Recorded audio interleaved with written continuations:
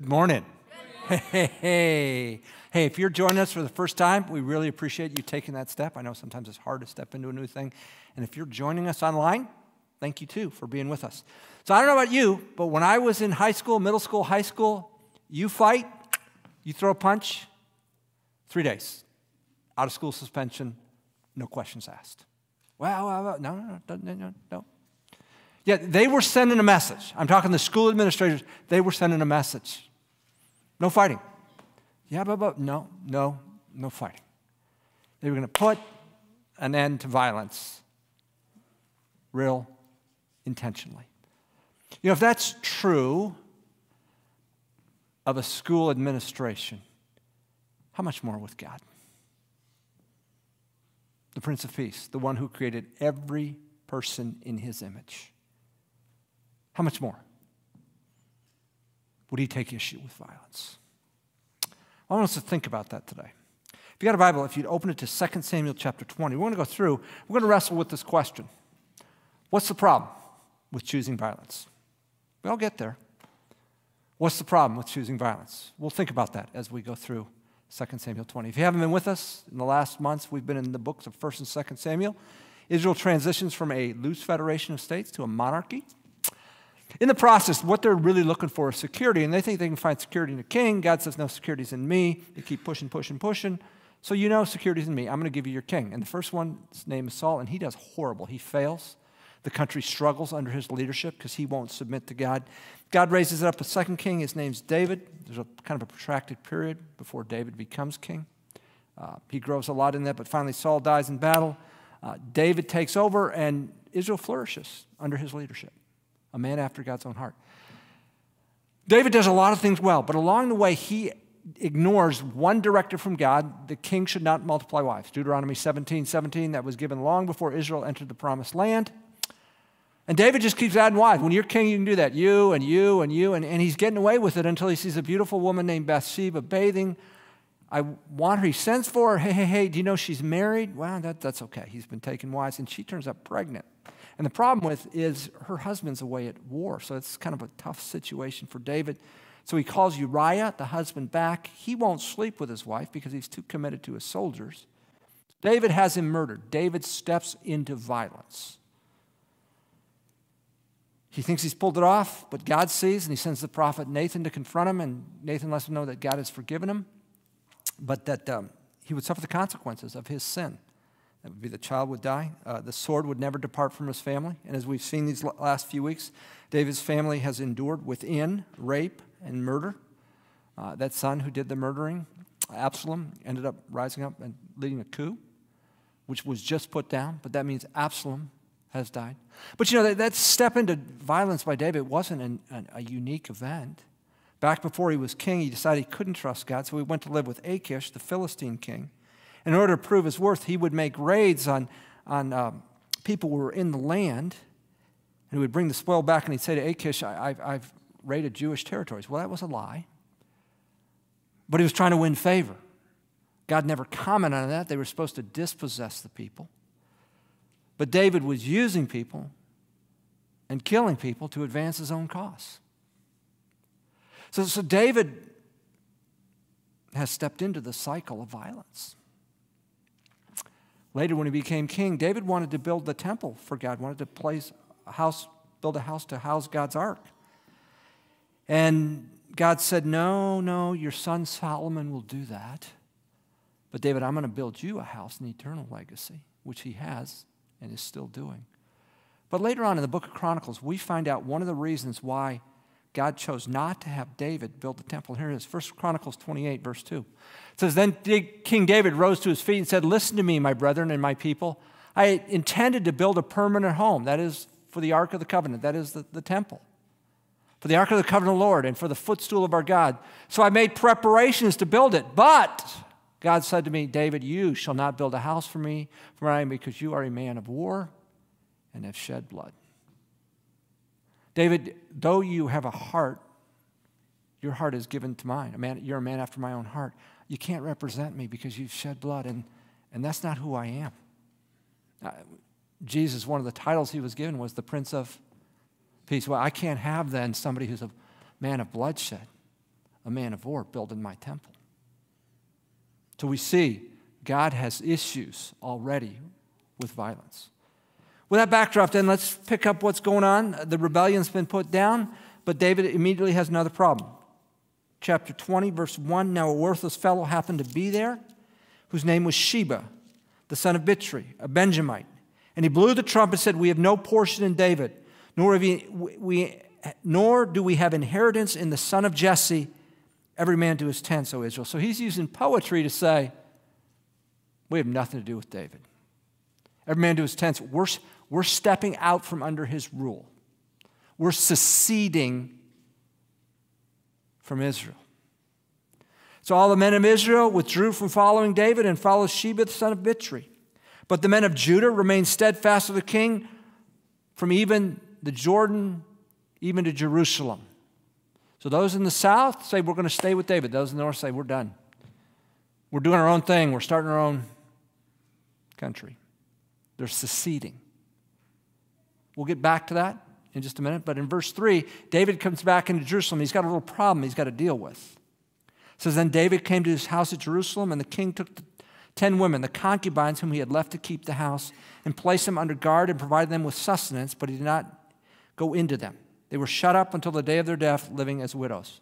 So what happens? A concubine is a woman who serves as a wife, but she doesn't have the legal protection of marriage. When David got run out by Absalom, Jerusalem, he's left these 10 women. You take care of the house. When Absalom came in order to show that he was the king, he was advised, you go up and you pitch a tent on the roof. And you take these 10 women in, and you let people figure out what's going on there. He forced himself on these women so as to take the kingdom. Now David's back. And he will no longer have relations with them. He will provide for them, and they will live as widows until they die. Andy, what's that? What's that? Let me tell you what it is. When people rebel against God, innocent people suffer. There is collateral damage to sin. Make no mistake about it, these women were pawns. And through no fault of their own, they'll be. And here's where it all started. David, Deuteronomy 17, let not the king multiply wives for himself. He just kept doing it. It fed his, I don't know what it fed. It fed his ego or something.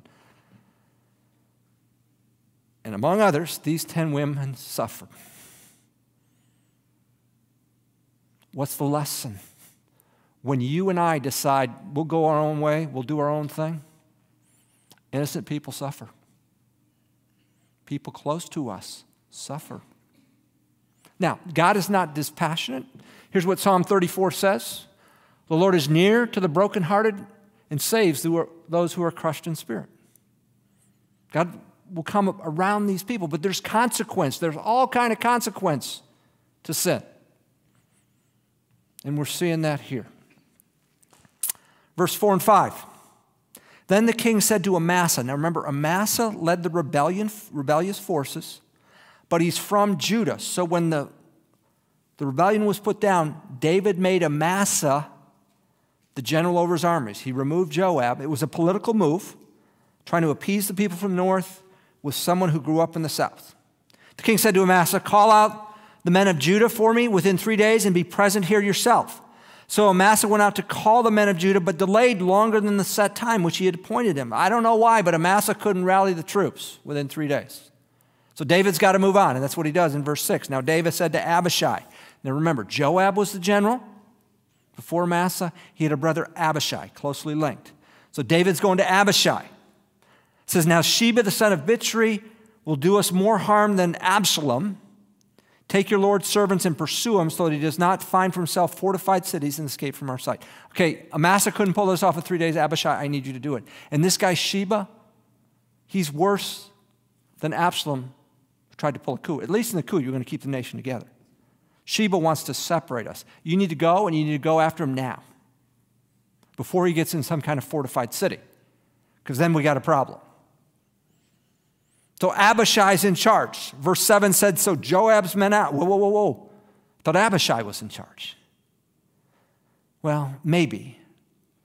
But the soldiers recognized Joab's leadership. So it says, so Joab's men went out after him, along with the Cherethites and the Pelethites and all the mighty men, and they went out from Jerusalem to pursue Sheba, the son of Bichri. Verse 8, when they were at the large stone, which is Gibeon, Amasa came to meet them. Now Joab was dressed in his military attire, and over it was a belt with a sword in its sheath fastened at his waist. And as he went out forward, it fell out. Joab said to Amasa, is it well with you, my brother? Joab took Amasa by the beard with his right hand to kiss him, but Amasa was not on guard against the sword which was in Joab's hand, so he struck him in the belly with it and poured out his inward parts on the ground. Did not strike him again, and he died. Then Joab and Abishai, his brother, pursued Sheba, the son of Bichri. Joab thinks it's necessary to get rid of this deposed general, so he pulls up next to him, kisses him, and it's murder. In case you're missing it, that's murder. That's the second time Joab's murdered somebody. Back in 1 Samuel, he murdered Abner, the same way. And what does David do? Nothing. Because he's lost all kind of moral credibility. Remember, he murdered an innocent man. Remember, he made raids on villages to enhance his reputation with Achish, the Philistine king. David stepped into violence, and now he's caught up in it. He's part of the violent cycle, and there's no getting out. See, we ask this question, what's the problem with choosing violence? Here's the deal. Violence produces more violence. Violence begets violence. You step into it, I step into it, it's hard to get out of it. Remember when Jesus was arrested? Peter pulled his sword out, was going to fight for the Lord, and just took off somebody's ear. Jesus heals the guy's ear, and then what does he say to Peter? Put away your sword. Why? He who lives by the sword dies by the sword. You can walk the way of violence, you will reap what you sow. So that's where we are. We've got a dead Amasa. So what happens? Verse 11. Now there stood by him one of Joab's young men and said, whoever favors Joab and whoever is for David, let him follow Joab. So that's what this was about, getting the army all aligned with one guy, get him aligned with Joab. Well, there's no other commander, so that would be Joab in the lead. But Amasa, remember him just stabbed to death, lay wallowing in his blood in the middle of the highway. And when the men saw that all the people stood still, he removed Amasa from the highway into the field and threw a garment over him when he saw that everyone who came by him stood still. So the problem is we want to march the army forward and there's a dead guy laying there. Our troops aren't going forward. So what do? Hey, couple private, I need you to come. And what do? They take the guy and they pitch him. Can you put your garment over him? And on we go. We're not even going to give him a decent burial because don't you know we got a mission. That's how a violent world works. Get out of the way and let's go forward. Verse 13, as soon as he was removed from the highway, all the men passed on after Joab to pursue Sheba, the son of Bichri. Now he went through all, talking about Sheba here, now he went through all the tribes of Israel to Abel, even Bethmach, and all the Berites, and they were gathered together and also went after him. So he's gathering this large force. They came and besieged him in Abel Bethmach. Now, so this is Joab. Sheba's gone into the city, and they cast up a siege ramp against the city, and it stood by the rampart, and all the people with Joab were wreaking destruction in order to topple the wall. So Sheba goes into this city, Abel at Bethmach, and that's where they're going to hold up. And Joab brings his forces out, and they're trying to take the wall down. Now imagine you're a citizen there. You didn't ask for this, but they just showed up. Remember I talk about innocent people dying? We're set up for that. But, verse 16, then a wise woman called from the city, "Hear, hear. Please tell Joab, come here that I may speak with you." So he approached her, and the woman said, "Are you Joab?" And he answered, "I am." Then he said to him, "Listen to the words of your maidservant." And he said, "I'm listening." Then she spoke, saying, "Formerly I used to say, they will surely ask advice at Abel, And thus they ended the dispute. This is a place that ends disputes. Don't perpetuate them. I'm one of those who are peaceable and faithful in Israel. You are seeking to destroy a city, even a mother in Israel. A lot of people are going to die, like I'm a mother. I'm going to die in this. Why would you swallow up the inheritance of the Lord? Joab replied, far be it. Far be it from me that I should swallow up or destroy. Such is not the case, but a man from the hill country of Ephraim, Sheba, the son of Bichri, by name, has lifted up his hand against King David. Only hand him over, and I will depart from the city. And the woman said to Joab, behold, his head will be thrown to you over the wall. How are you feeling if you're Sheba? Not good. You're a pawn in this action. Remember, David's got nothing in this. David's not even in the equation. Then the woman wisely came to all the people, and they cut off the head of Sheba, the son of Bichri, and threw it to Joab. So he dispersed from the city, each to his tent. Joab also returned to the king at Jerusalem.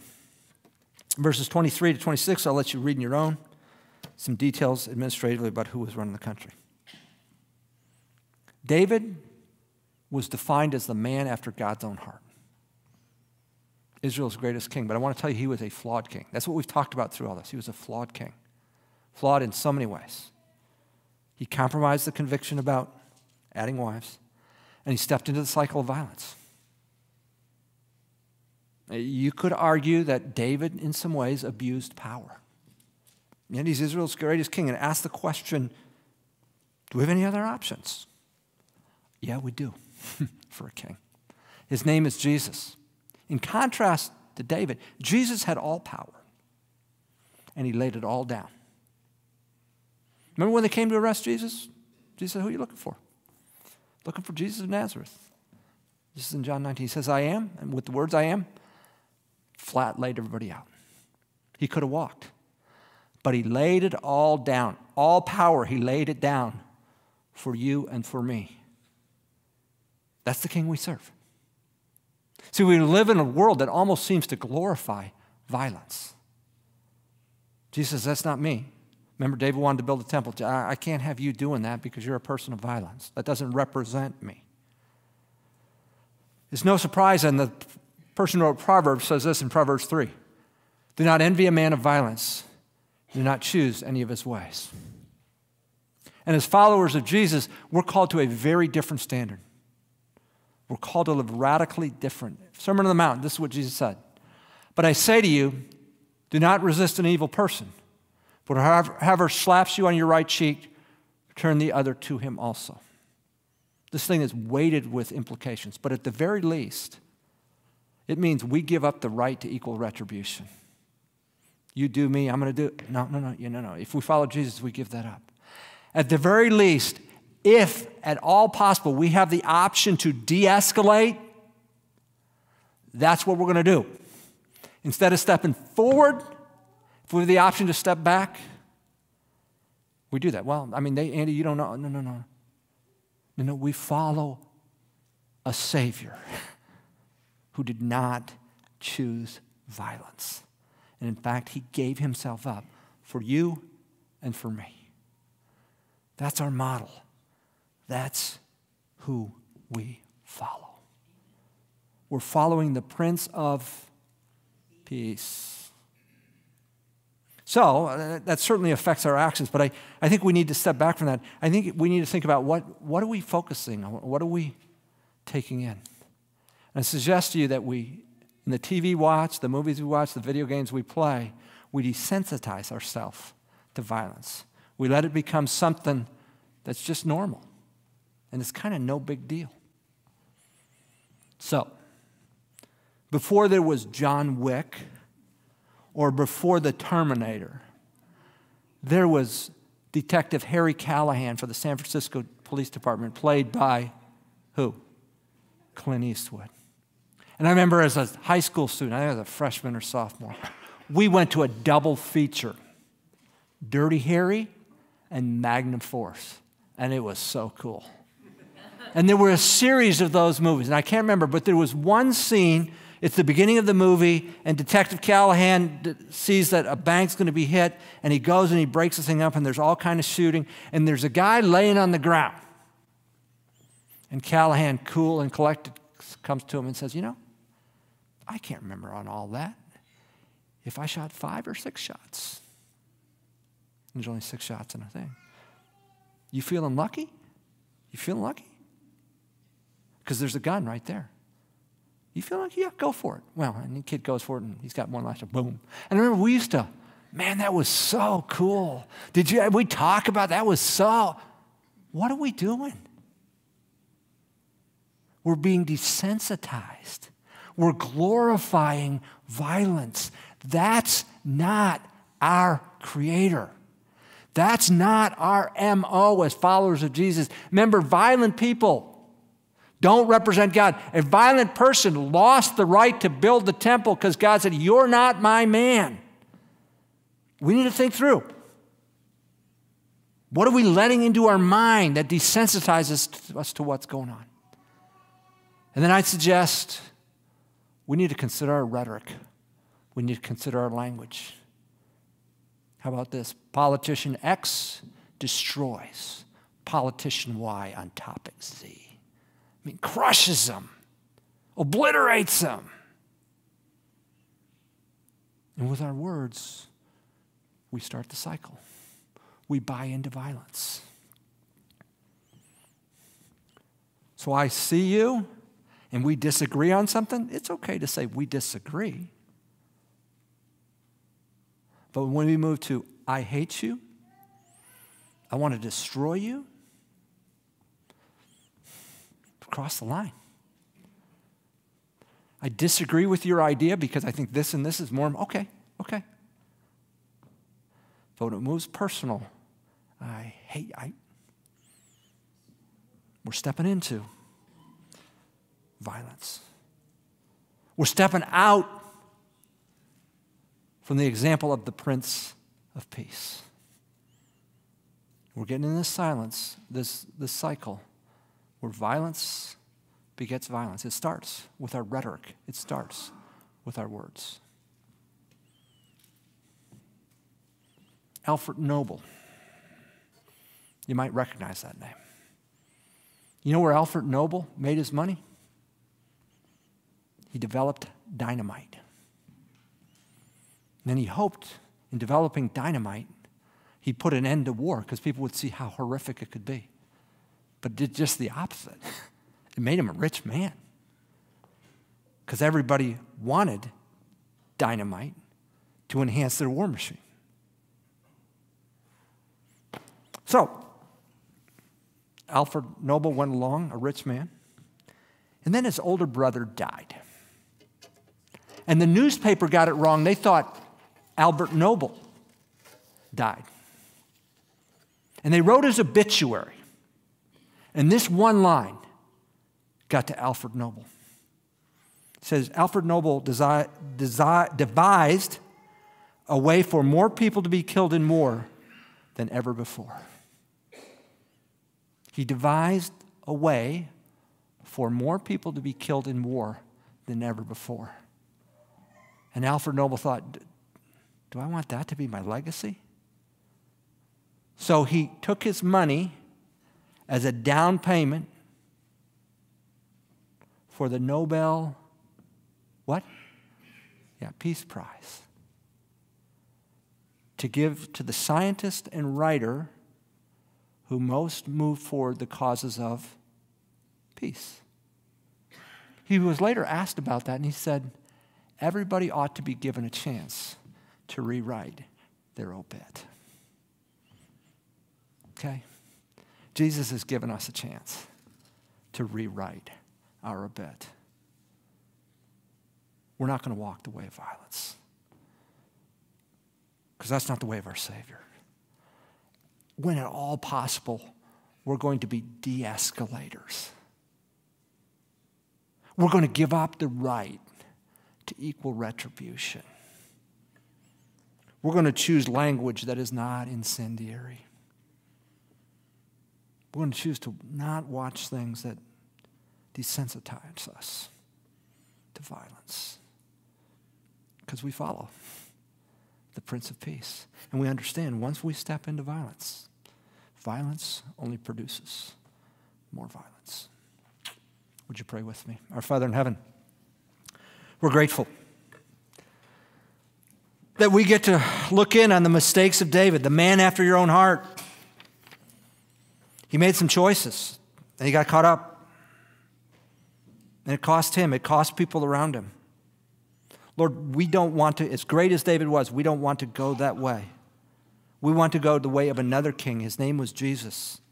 He was the Prince of Peace, and he had all power, and he chose to lay it down. That's not our culture. That's not who we are, but we're not called to be of this culture. We're called to be of another world, of another value system.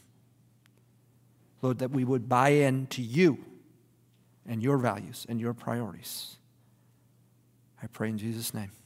Amen.